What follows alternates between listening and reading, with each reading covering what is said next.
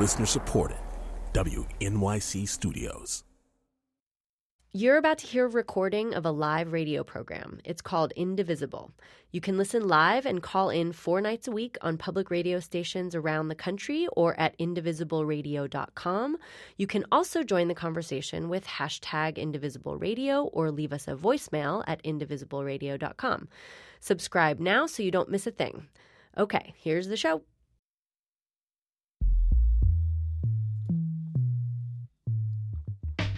This is Indivisible, public radio's national conversation about America in a time of change. I'm Carrie Miller, and tonight you're hearing Indivisible from Minnesota Public Radio here in St. Paul, Minnesota. This is a team effort between WNYC in New York and Minnesota Public Radio, and thank you to all of the public radio stations who are airing Indivisible. The show was created to invite a national conversation about President Trump's first 100 days in office. On Thursdays, I'm taking a look at American identity, who we believe we are, the stories we tell ourselves about what it means to be an American, how the upheaval and divisiveness in our political system is challenging our concept of identity for many Americans. You know, I think of this show as an effort to stop talking past one another and actively listen to each other, and I know that's harder to do than it sounds.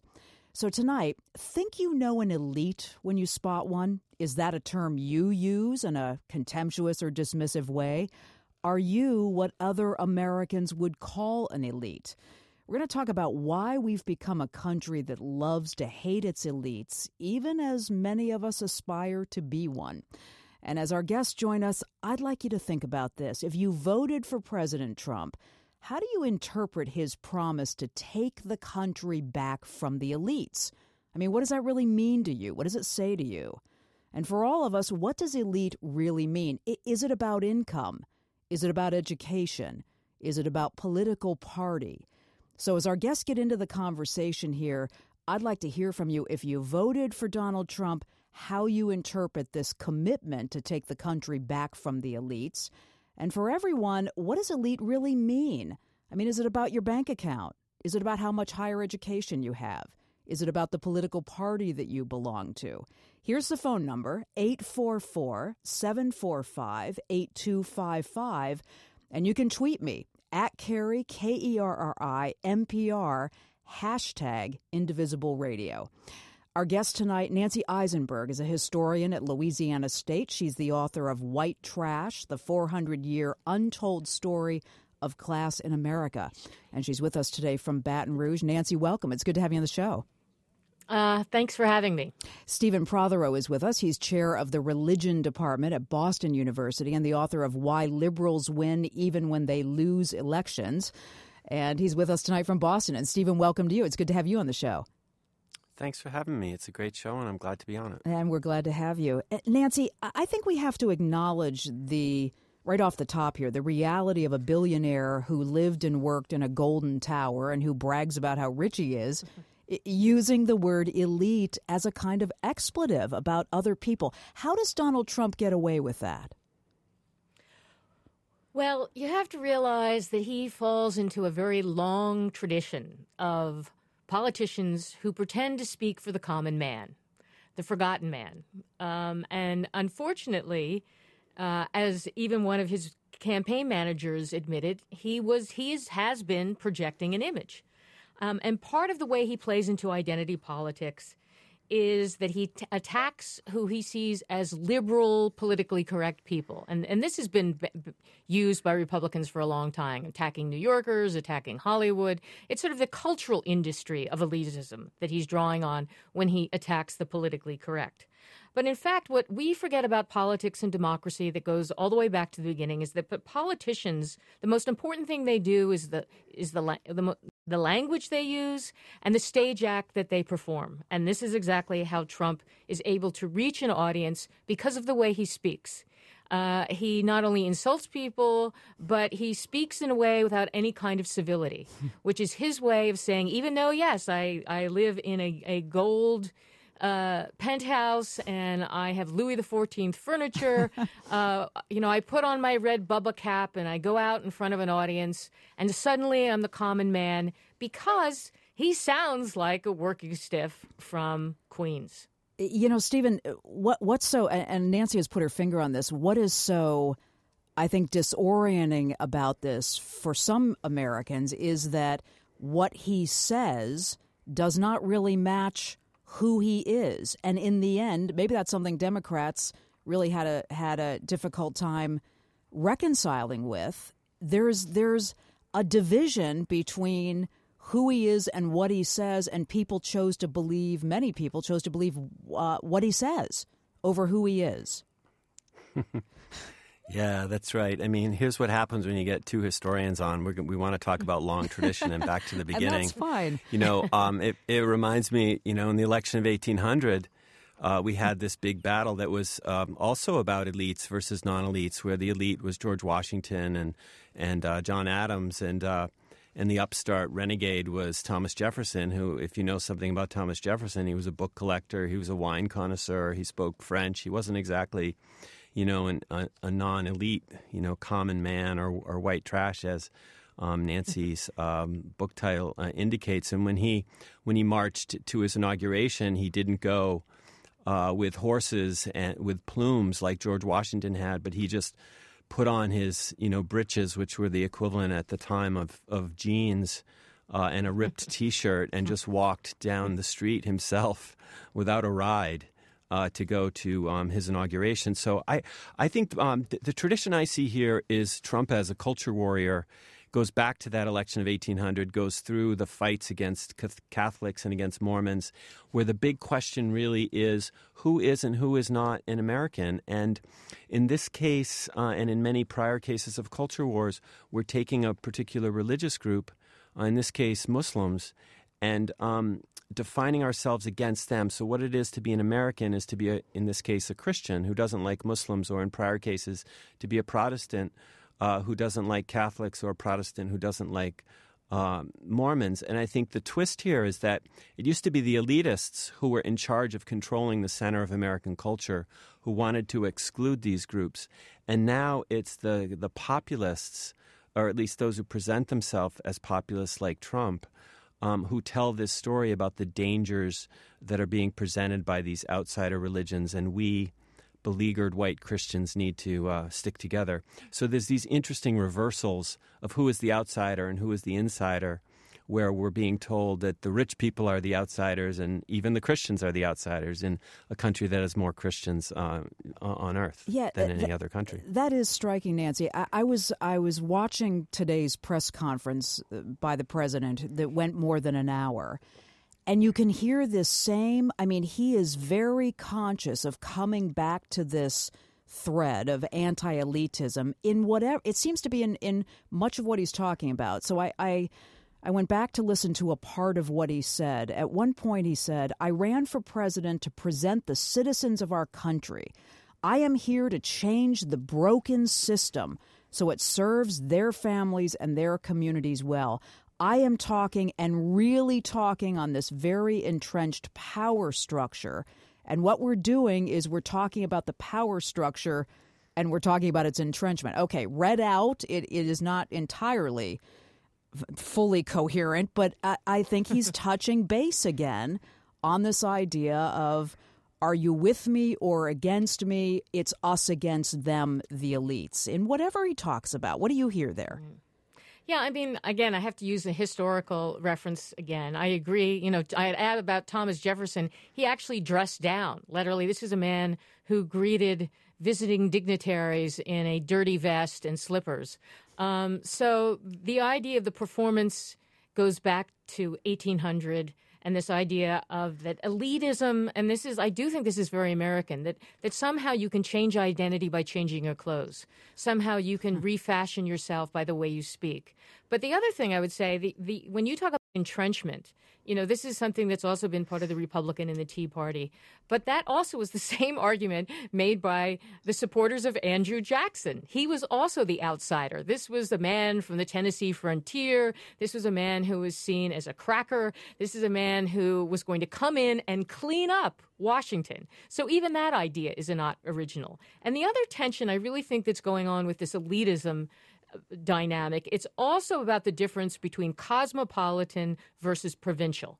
Because if you read Trump's inaugural address, which I have read, and I know he didn't write it, but the major argument that he makes is this kind of American first patriotism. And this is one of the ways he did reach working class voters, the idea of not just building the wall to keep out immigrants, but the wall was also supposedly metaphorically to keep jobs in this country. And the idea of cracking down on the loss of jobs. And I think this is even something we can see that Jefferson tapped into. There's always been this tension and dynamic between, and it goes back to what Stephen said about the real Americans, who's the real Americans, who's not. But it's this idea that the provincials, the people in our country, what we often refer to as the heartland, that somehow, in Jefferson's case, that it was always tied to land and agriculture, where people involved in commerce were somehow more commercial and more European. But the fear of the cosmopolitan, and I think this is also what the culture war is about, is that liberal elites are too cosmopolitan. Liberalism itself is too open to understanding different religions. And I think that this tension is also something that Trump has tapped into, that also reinforces the urban-rural divide as well. I'm going to come back to the inaugural address because I pulled an excerpt out of the inaugural that I think speaks exactly to what you're saying here, Nancy. But I also want to hear from some of our listeners tonight. Let's go to Daniel in Manhattan. So, Daniel, when Nancy talks about the cosmopolitan elites, does that describe you? Calling from New York City tonight? No. Hello? Hi. Are you right there? Oh, okay. No, it doesn't. The cosmopolitan elite, it doesn't. The fact of the matter is this. America is a Christian majority country. I know that the left-wing media that Donald Trump rails against, which is heavily Jewish, heavily cosmopolitan, and internationalist. The problem is this. Christians, the majority of people in this country, are being dominated by the elites at the Ivy League schools, the elites in the media, the wealthy international cosmopolitan elite on Wall Street, who are, many of them, mostly the top movers and shakers are Jewish. Left-wing Hollywood Jews, billionaire Jews, oligarchs within America. So I'm a Trump supporter in a sense. I don't agree with all his immigration policies, but I do agree that the Christian majority, which is mainstream America, which includes African Americans. Hey, Daniel, we have a lot of people to get to. I think I have heard the essence of what you were going to say there. Let me hear from Charlie in Atlanta. Charlie, hi. That was just wild. I think what Donald Trump is doing is very classic political technique, and that is creating a boogeyman, a nameless and faceless group of people that we have. I mean, you're the previous caller, right? He doesn't know who these people are that he's talking about. Donald Trump and Donald Trump creates a world in which a listener can create his own vision of what that boogeyman is. So it's out there, and we don't know the Wall Street traders, right? Do we know any of these people? Of course not. And these are people who allegedly are running the economy and making life miserable for the average person. So Donald Trump doesn't name anybody like that. He just throws it out there. It's the classic. It is what the European fascists did in the 30s. All right, Stephen, what do you hear in both of those calls? Well, thank you. I mean, what a great example of what we're talking about with those two calls. I mean, I want to go back to this cosmopolitan and provincial because I think that is precisely what the culture wars are about, is about who is included and who is excluded, who is an American, what is America really about.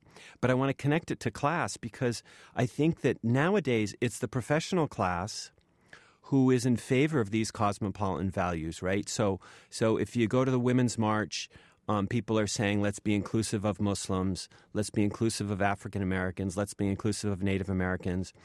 And that is the cosmopolitan texture that people learn if they go to not just Ivy League schools, but any bachelor's degree in the United States. And I think that's part of why Trump was so successful among the folks he called the poorly educated, because that divide, the provincial cosmopolitan divide, is also a divide about education and about professional class. And the professional class folks are the ones who benefit, like myself. You know, I teach courses on the world's religions, right? I want people to come in and be curious about Buddhism and be curious about Hinduism. And I don't want them to think that America is white Christians, because it's never been just white Christians. We had Muslims here from the very beginning of the slave trade when they came over to the United States. And so this has been a multi-religious country from the very beginning. But it is this battle between, is there a war on Christianity, as with the first caller, you know, or are the Christians engaged in a war on Islam, which is the tenor that we get from the second caller. And that's precisely the divisibility of the nation that we're wrestling with right now. You're listening to Indivisible. Glad you're tuned in tonight. And it's coming to you from St. Paul, Minnesota, Minnesota Public Radio. I talk about identity on Thursday nights, and tonight we're talking about why we appear to have become a country that really loves to hate its elites and how that works its way into a lot of the political rhetoric of the day. Nancy Eisenberg is with us. She's an historian at Louisiana State and the author of White Trash. And Stephen Prothero is with us. He's a chair of the religion department at Boston University and the author of Why Liberals Win Even When They Lose Elections.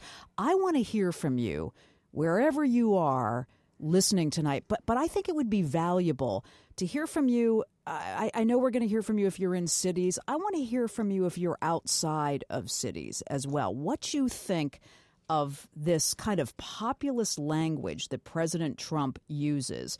What does elite really mean? How do you hear that?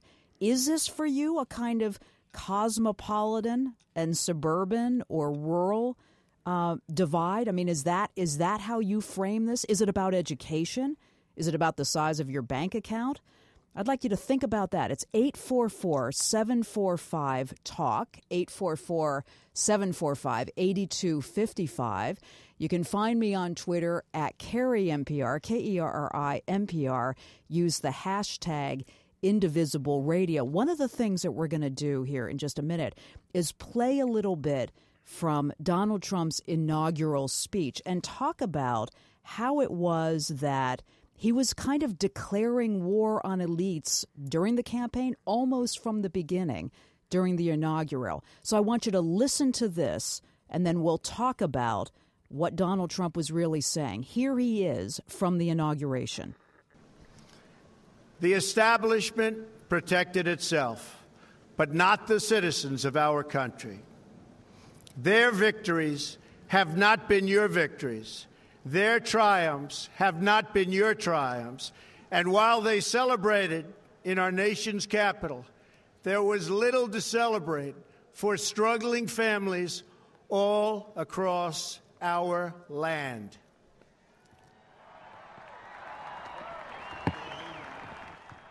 That all changes starting right here and right now, because this moment is your moment. It belongs to you. What do you hear in that? We'll talk about that on Indivisible. Stay with us.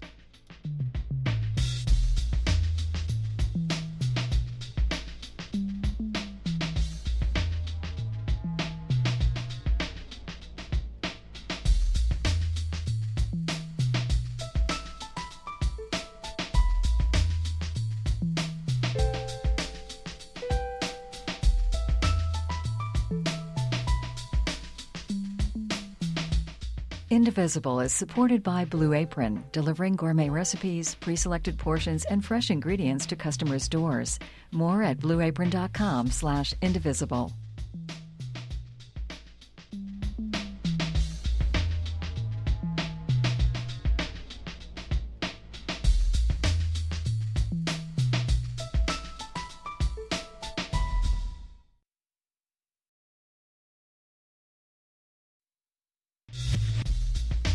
This is Indivisible, Public Radio's national conversation about America in a time of change. And Indivisible tonight from St. Paul, Minnesota, and Minnesota Public Radio. And I'm Carrie Miller. Nancy, I want to come to you on what you heard in that excerpt from the inaugural speech that Donald Trump gave about a month or so ago. Yeah, I think it's that classic thing he's been saying this all along, too, as if he's the savior, he has all the answers, that he represents the interests of the common man. It's basically the entrenched people in Washington who are very much seen as bureaucrats, liberal professionals. And I do think, as Stephen was talking about, it also is about the professional class.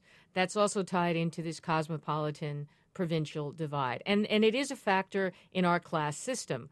I just checked the statistic the other day, but right now, only 32.5% of our population who are going to enter the workforce have college degrees. So we have to realize that this is part of the problem when we celebrate meritocracy, when we celebrate education as the only means to move up the social ladder. That excludes a large portion of our population. But we also have to realize that this idea that America has had elites has always been with us. We have always had elite class. Not only were Jefferson and Washington elite planters, but at the time that Jefferson wrote the Declaration of Independence, 40% of the white male population didn't own land and weren't allowed to vote. If we go to 1930, during the Great Depression, again, 40% of the population were landless tenants. And two-thirds were in the South, two-thirds were white. And this is one of the problems that we don't want to recognize, that we've had widespread poverty in rural America throughout our entire history. It's not a new problem. And there is this problem that when politicians come in and claim to offer all the solutions, claim to represent the interests of people whose class they're not even a part of, it also is part of our political game. The demands that we insist on, that in American democracy we accept wide disparities in wealth in this country. We always have, but we expect our politicians to pretend to be like they're one of us. And this is exactly what Donald Trump has mastered, and he knows how to do it, in part because of his experience on reality TV, in part because this is the effective kind of populism that has always worked in American society. Lauren says on Twitter, 45, meaning 45th president, is cosmopolitan. His cabinet is 100% elites. This is about willful ignorance, the reason the GOP works to dismantle education, etc. To the phones here to Emily, listening in Des Moines, Iowa. Hey, Emily, hi. Hi. Tell me what you're thinking about this. So an elitist to me is someone who just has this ridiculous amount of wealth. Because I really think American culture, especially today, if you have a lot of wealth, you definitely have a lot of power. Today, it seems like anything can be bought, from politics to anything through the smallest parts of your life. So I really don't picture someone who's highly educated. I don't picture man or woman or any kind of race or something like that. It's simply someone who has so much power that they're able to do whatever they want and also get away with it. So for you, Emily, though, you started out saying it's really about wealth. So it's about money and the power that buys you. Okay, good. So, Stephen, I kind of want to break the code about elitism. So we hear from Emily that for her it's about the amount of money that you have and then you accrue power through that. But I was also thinking about higher education, because we're living in an economy where whether you go to college now makes a huge difference in your economic potential and your wages for most of your working life. Is higher education also creating a class of elites because the gap is becoming so wide? Mm-hmm. I think so, and I think that that's a global issue too. We're talking about the United States, but if you think about Trump in that excerpt you just gave us from the inaugural address, the promise of the populist leader there is we need to get rid of all these other people who have power, right? These other elites in Washington, the establishment. Mm-hmm. What's left once you get rid of all those people is, in theory, the ordinary human, the ordinary, American. But in reality, it's the strong man. It's the person who is leading this populist charge. And we see this around the world. We're not just seeing it with Trump. We see it with Modi, Prime Minister of India. We see it with Erdogan in Turkey, and with Duterte in the Philippines. And if you want to make sense of Trump in a world in which we have all these Trumps elsewhere, I think you also require an international frame. And what's common across the international space is the new global economy. And in that new global economy, the way you get ahead is through education. And that's why I think the professional class is so profoundly important. And I think that there's, for those of us who are worried about these strong men who are, in many cases, anti-democratic, pushing against free speech norms, pushing against religious liberty norms in the name of a particular race or a particular religion, or in the case of Trump, white Christians who voted for Trump overwhelmingly. I mean, Trump lost almost every other demographic except for white people and Christian people.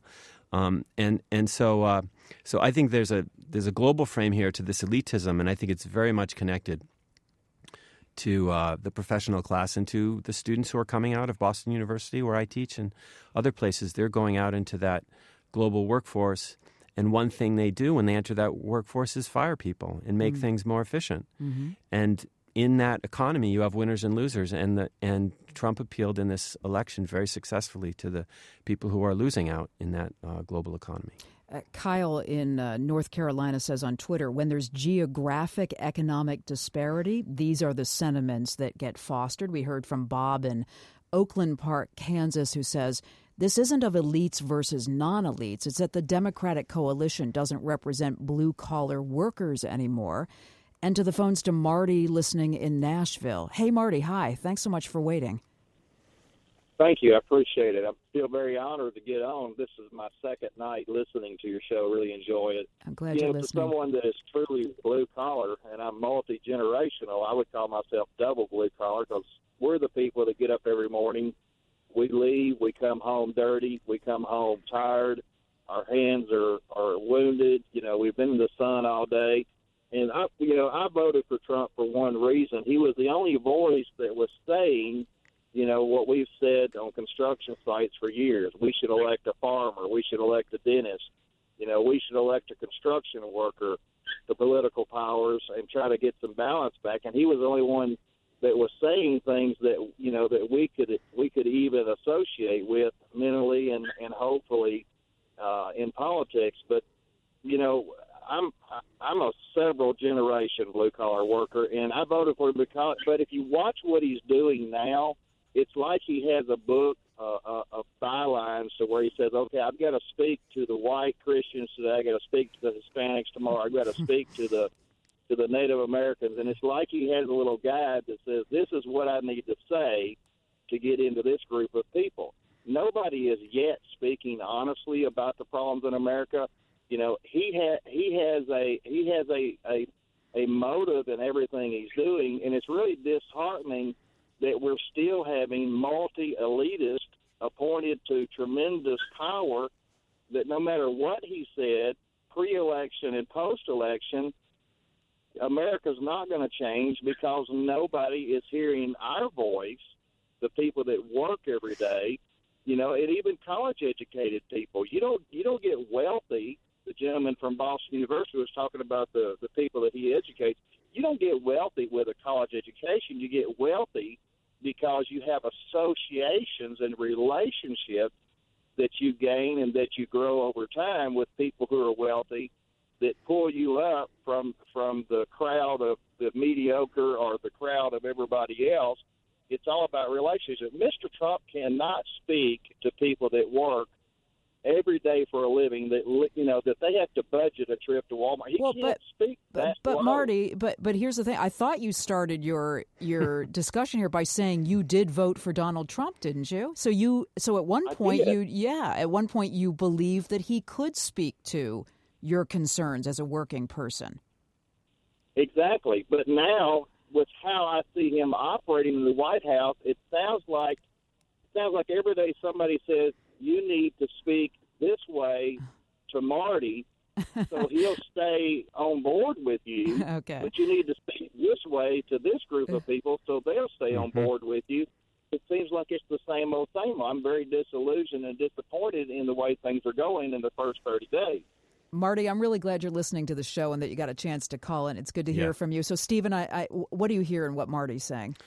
Well, I mean, it's great to hear this voice. And, Marty used to be the classic Democratic voter, right? Exactly. I mean, in the era of, the labor union and the Democrat was, it was the fancy Republicans who were, out for the capitalists, but it was the Democrats who were out for the labor and the working man and the blue collar guy. And it's really an important, this is what a tweet brought up before, the Democratic Party has to a great extent abandoned labor unions. And they, for whatever reason, I mean, I think part of it was the Bill Clinton administration as he moved into what, academic nerds call neoliberalism and, deciding that he wanted to do free trade and that he was going to grow the economy that way, that it really did leave behind a lot of these working people. And I understand the attraction that they have to Trump in the sense that, the Democratic Party is more concerned about, Native Americans or the environment than they are about all these working people. And or for that matter, they care more about what Professor Prothero at Boston University wants to talk about with, isn't it great we have so many religions in America? Who cares about that? Like, get me a job, get me benefits. And I understand that sentiment, and I also understand the disillusion. When you see billionaires, the question has become, is it going to be a millionaire or a billionaire? Who's the next person on the cabinet? That doesn't seem to be a Marty blue-collar administration. Nancy, listen to this before you add to what Stephen just said. Here's Laura, who called from small-town Ohio. She says, I grew up in a small town. I moved to the city. Then I moved back to a small town. People think coastal elites are voting to take away their money to give to others. They think their enemy is poor people. And I know this is something you wrote about in your book. When in fact, Laura adds, they're also on benefits. This is what I see. I don't get it. Would you speak to that too? Yeah, this is actually something that I've written about. There's several things I'd like with Marty had to say. I think, this is something I wrote about in my book. We have to stop assuming that if you just work hard, you can get ahead. Class is not just connected to wealth. It's actually connected to inheritance. And this has always been the case, inherited property, but now it's also about inheriting privileges, inheriting those skills to know how to navigate, how to get ahead in the professional world, how to get a college education. From the day you are born, if your parents have college degrees, they're going to be training you, they're going to be preparing you to enter into the professional world. So it's not just about wealth. And secondly, you're right, this problem of how we think about the loss of the blue-collar voter. I mean, there are a lot of issues involved. I would also add that the Republican Party in various states has done a great deal with these right-to-work laws to dismantle unions. Unions have historically been the strongest defense for working people. And this is one of the issues where you'll find that people who are in unions tend to stay in the Democratic Party. People who are not in unions do not. And the Trump supporters, as you said, there is a tension. There's a very serious tension because a lot of the Trump supporters, they're not coming from some mythic category, the white working class man. They come from all over the class spectrum, and many of the people, and this is based on research that's been done in Louisiana, but there is this tension, whereas liberal Democrats tend to believe in the idea of professional expertise. They believe in the American dream. They believe that you can rise up the social ladder. It also tends to be a case that many people who do not have that ladder, do not have that path carved out to them, they're much more deeply afraid of losing status, losing ground. And if you look at people who are right above the poverty line, most of those people, at least 1 to 3 times during their life, will drop below the poverty line. So this is another tension, a class tension that we tend to ignore. Yeah. We tend to ignore this idea that in America, we often do view the world as a zero-sum game. And for people who are not the winners, people who have not succeeded, they feel even more threatened. And they feel threatened from a variety of different forces. Sometimes it is a boogeyman that they create. Sometimes they want to sort of target African Americans. That kind of racism emerges. It can be religious racism. And that is even traced back to the 19th century. Economic competition. Why do you think women are paid so much less than men? Because the people who have that edge don't want to lose it, and they're afraid of losing it. They feel like they've already lost ground, and they feel that when you create a liberal society, they really believe that liberal elites are going to help other classes of people. They're not going to help the white working class. They're not going to help rural Americans. That they're going to help other disadvantaged groups. And this is also one of the tensions that we don't express, we don't acknowledge. We have to stop arguing that we believe in equality across the board. We don't. Everybody has their own vested interests, which they protect. So, Nancy, just to be clear here, when you say in your book, White Trash, this dream of upward mobility in America, this is where the tension comes in, the reality of how class and race create obstacles.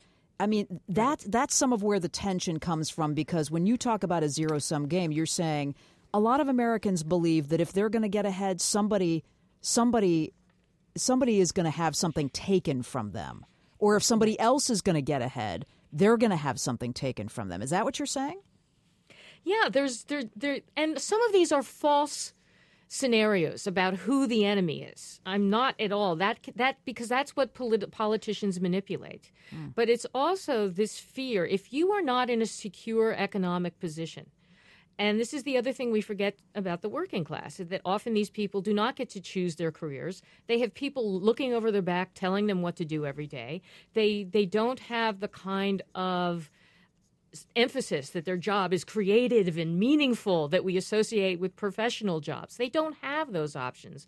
And then in addition, they feel very insecure about whether they can even keep their home, whether they're going to be able to keep their job, whether they're going to be able to pass on what little they have to the next generation. And this has been always an issue about the lower class, is that people who look down on the lower class, and that can be the working class looking down on the poor, the people below the poverty line, they always feel resentment, hostility, tension. There's conflict there because they imagine maybe in a week, maybe in a month, maybe in a year, they might slip down.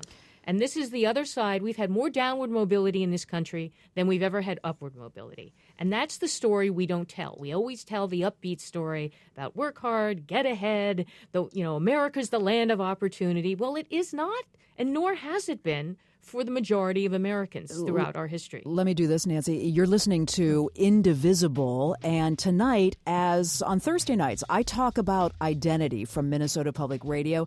Tonight, it's where the ideas of elites, who are the elites, how they function, what that means in our political rhetoric, how that fits in to the ideal and idea of American identity. Stay with us. If you're on the phone lines, I'm going to get to you in just a second. Stay with me.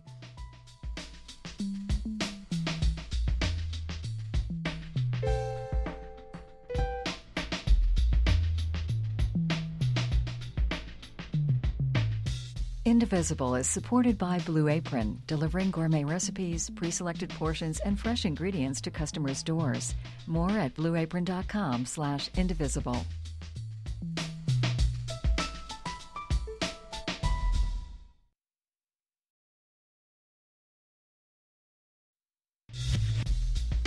This is Indivisible, Public Radio's national conversation about America in a time of change. I'm Carrie Miller, and Indivisible coming to you tonight from Minnesota Public Radio in St. Paul, Minnesota. And we're talking about the idea of elites and how it is that we became a country that kind of loves to hate its elites. Stephen Prothero is with us from Boston University, and Nancy Eisenberg is with us from Louisiana State. And I want to go right back to the phones here. If you want to weigh in here, if you're getting a busy signal on the phone lines, try us back again. You can reach me on Twitter. It's at Kerry, Kerri, NPR. Use the hashtag Indivisible Radio. I want to hear from as many of you as we can. So to Diana, listening in a suburb of Chicago. Diana, thanks so much for waiting, and tell me what you're thinking about here. Hi, Carrie. Thank you so much for having me on. Sure. I love this question because I've spent so much time thinking about this personally. Mm-hmm. I come from a family of 7 children. My father was a factory worker. Both my parents graduated from high school, but I was the first one to go to college. But I think of my dad so often because he, I feel like he's going to end up, he's passed away, but having done better than I will with a college degree, yet in my family, which is heavily Republican and voted for Trump, I'm seen as the elite. I guess because I went to college and I make more money, but I certainly don't feel that way. But when I look at those family members, I think there is a lot of what Nancy said about insecurity of they're not going to be able to duplicate what my dad did, which was to raise that family of 9 people on a factory workers union income. And I think that's what a lot of working class want back. I mean, I feel like I'm sort of part of both worlds, I guess. And I see my nephews making $10, $11 an hour, which is never going to get them anywhere. They have to live with family. They can never get ahead. And my dad, for all his smarts and his hard work ethic, was not college material. Right. But he was able to get out of college, have pride, stay at a place 30 years, retire with a pension, never paid a dime for any of his children's births, had great medical insurance, and we don't have any of that. So there's that, and then just 2 other quick points that I see that I'm divided with family members over. One is religion. I have some evangelical Christian family members that just feel mocked about abortion and other issues by what they consider elites. Mm-hmm. And the other argument I have with folks is about regulations. Too many regulations on guns, on businesses, on the federal government and our business too much. So those are just sort of the issues I see. But it's almost ironic to me to think I'm the elite when I'm not even sure I'll be able to retire. My dad retired at 55. I'm 53. I'm nowhere near that. And he paid off his house. I don't know if I'll do that. But ironically, my neighbor who had one of the last good union jobs at the power plant is doing better than I am as a Trump supporter. And when I leave my house and I love him, we're friends, I think, you're the elite. You're the elite. That is interesting. I'm struggling. You know? Diana, really good to have you call. Stephen, she was speaking right to what Nancy was saying about downward mobility, but then a lot of other things there. Will you respond to that? Well, part of what I'm hearing and thinking is that these are about class anxieties, but, as the religious studies professor, I have to pick up on this idea of, the evangelicals in the family and the religious and cultural anxieties. I mean, one of the arguments in my, why liberals, win the culture wars, even when they lose elections, is that the reason conservatives win some of these elections is because they can point to these cultural gains that are made on the left by that cosmopolitan group, whether it has to do with, in recent years, abortion or same-sex marriage, or in other years, more typically not about sex, but about inclusion, who is and who is not an American. And there's an economic anxiety, but there's also a cultural anxiety. Yes, I might not be able to afford retirement. Maybe I'm going to have a worse life economically than my parents had. But there's also this cultural idea that there are forms of life that I value that are passing away. And maybe that's Christian America. Maybe that's, Protestant America. Maybe that's hometown life.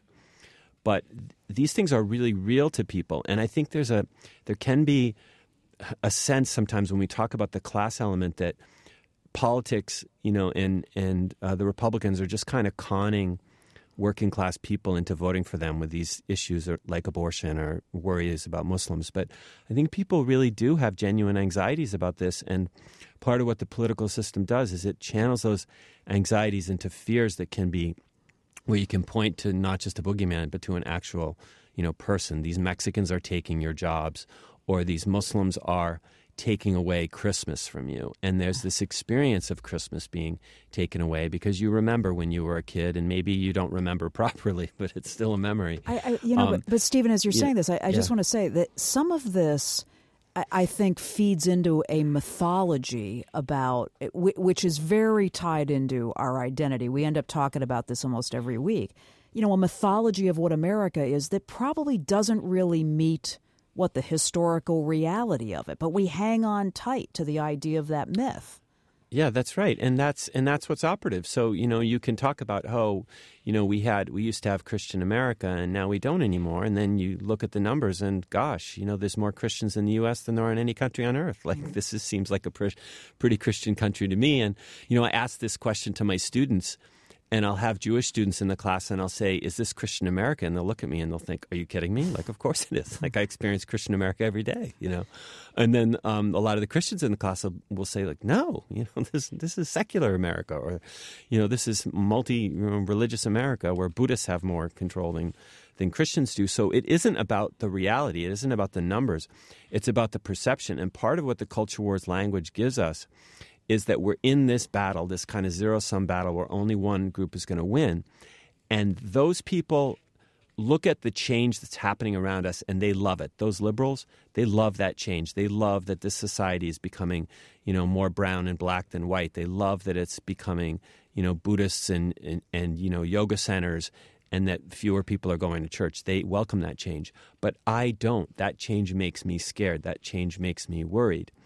And so that's a lot of what's going on, in my view, in this political space where even though the liberals are winning these culture wars and Catholics are now ordinary Americans and Mormons are ordinary Americans and you can have, same-sex marriage, even so, the right can point to those victories and say, that's why you need to go vote for me, because there's this form of life passing away and I will take you back to it, or I will fight for your right to live in that imaginary, remembered space that you long for and are nostalgic for. Heidi says on Twitter, an elite is anybody who has more than we do: power, wealth, education, influence. We're all greedy for more.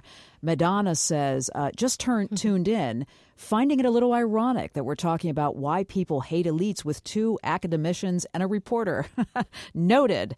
And Jen says, we put them on a pedestal when we want to be like them. Fame, fortune, intelligence.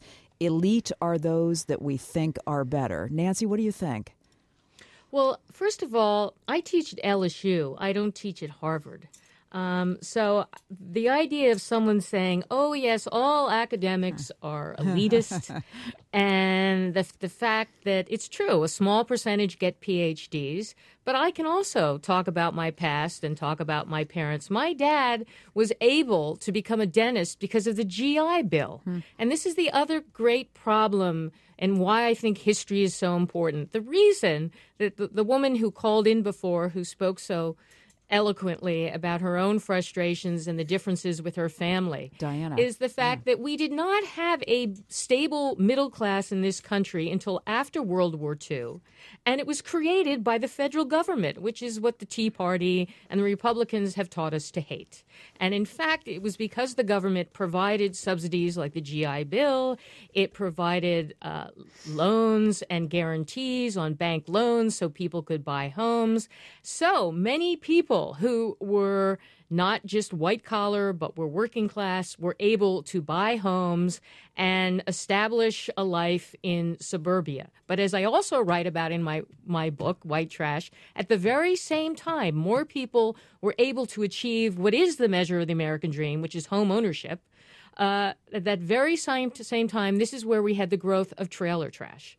We had the growth of people who couldn't own a home, so they were forced to live in trailers, and they were living in areas of towns on the periphery, areas that the government was not providing loans until the allowing them backing loans and for buying trailers into the 1970s. So we will never escape class divisions. But I think we have to stop blaming the government, because at the most important part of our history in the 20th century, it was the federal government that made it possible for us to have a healthy middle class. It wasn't the free market. It was the government and the way in which it was able to extend the privilege of home ownership, because when you could buy a home in the 1950s, it was cheaper to get a mortgage than it was to, live in a rental property. So this is the other problem we have. We have clearly lost our faith in government. We have we misunderstand and often misidentify who the villain is, which is what Trump does when he says government is the villain or it's the bureaucrats who are the villain. And part of this does come out of the fact that we don't have a good grasp on our history. And I think it's really tiresome when people, call in, write in, and start saying, oh, you're an academic, you're an elite, so I can't listen to you. We should study our own past, study where our parents came from, and we'd understand that people have very complex backgrounds. We just don't neatly fit into one category. Which is exactly what this show is all about. Anna says on Twitter, as an academic, I wear the label elitist as a badge of honor. Expertise is nothing to be ashamed of. Anti-intellectualism is. To Maureen, listening on the Virginia-North Carolina border. Hey, Maureen, hi. Hi. Tell me what you're thinking about. So when you talk about the elitist, what is someone's vision of who's an elite? I think it has to do with, it takes us back to the haves and the have-nots again. And people develop their perceptions based on who they surround themselves with. Mm-hmm.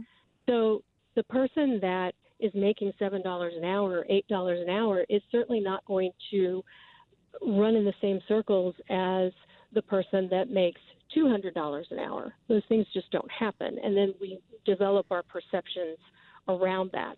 Now, I'm a nurse practitioner. I live in a community of less than 400 people. 95% of the people that we care for are Medicare and Medicaid.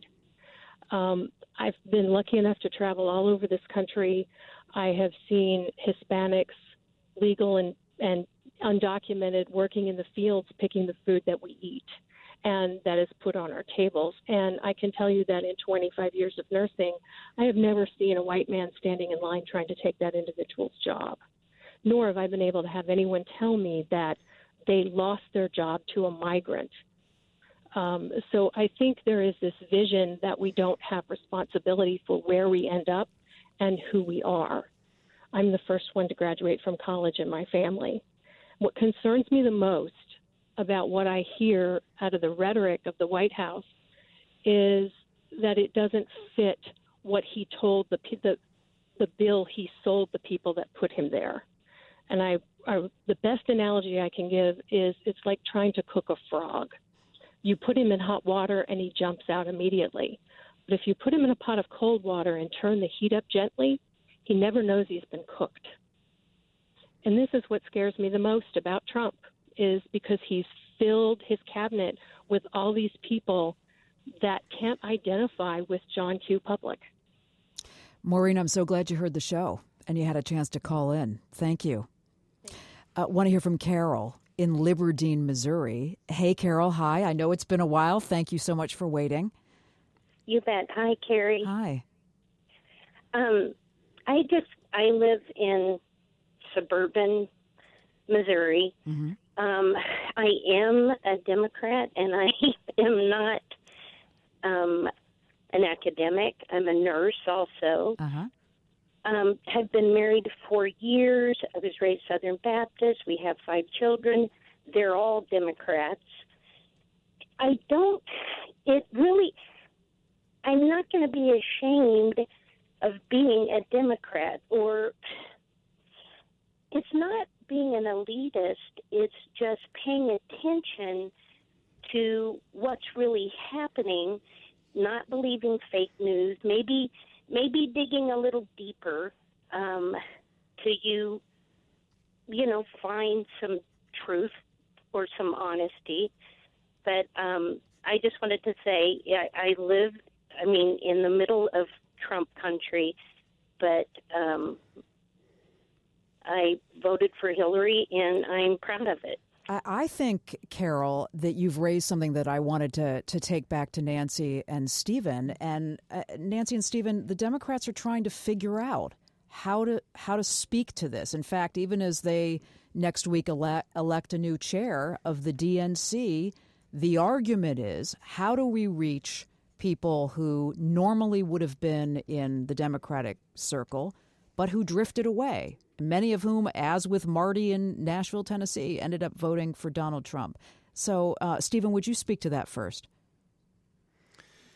Yeah, I mean, I think the Democrats, really tried to do that after the Kerry election around the religion issue, where they thought, gosh, you look around, 95% of Americans believe in God, and we're the party that never talks about God. That's right. And they're the pro-God party. Like, why is that a good plan?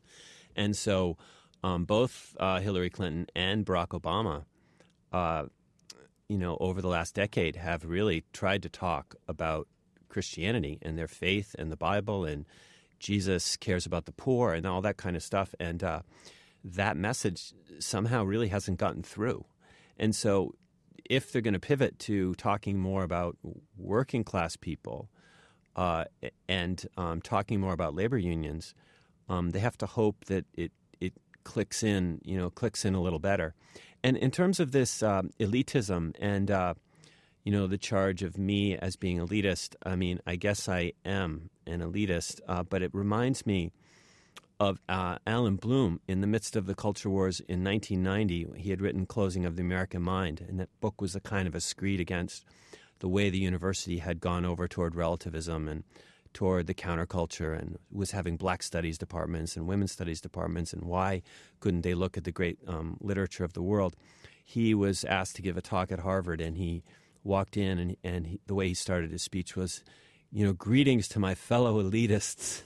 And, that was a time when the right side, the conservative side of the culture wars was kind of proudly elitist. Isn't that funny? I mean, that was 25 years ago. Yeah, not that long And so ago. This is a very malleable category, this elite and non-elite. And we're in a moment where the counterculture has sort of made its way into the mainstream. And so the right wants to be anti-elitists now in ways that they really haven't been for, all that much of American history. They've typically been more, representing the elites. Stephen, thank you. Really good to have you on the show. Thanks for having me. It's a great program. Nancy, I have about a minute. Yeah, I'd just like to say that I agree that this is a term that is manipulated. And I also think it's really difficult for people to navigate news, to figure out what's true, to understand that politicians, most of them are not going to tell you the truth, although in Trump's case, it's most of the time he's not telling you the truth. I just wish the Democrats would stop talking about class in a meaningful, accurate way based on the facts. That would be nice. Nancy, this was a delight. Thank you so much for making the time to be with us. Nancy Eisenberg is the author of White Trash, the 400-year untold story of class in America. Stephen Prothero, the author of Why Liberals Win Even When They Lose Elections. Catch Indivisible every weeknight, Monday through Thursday at 7 o'clock. I'll see you back here on Thursday.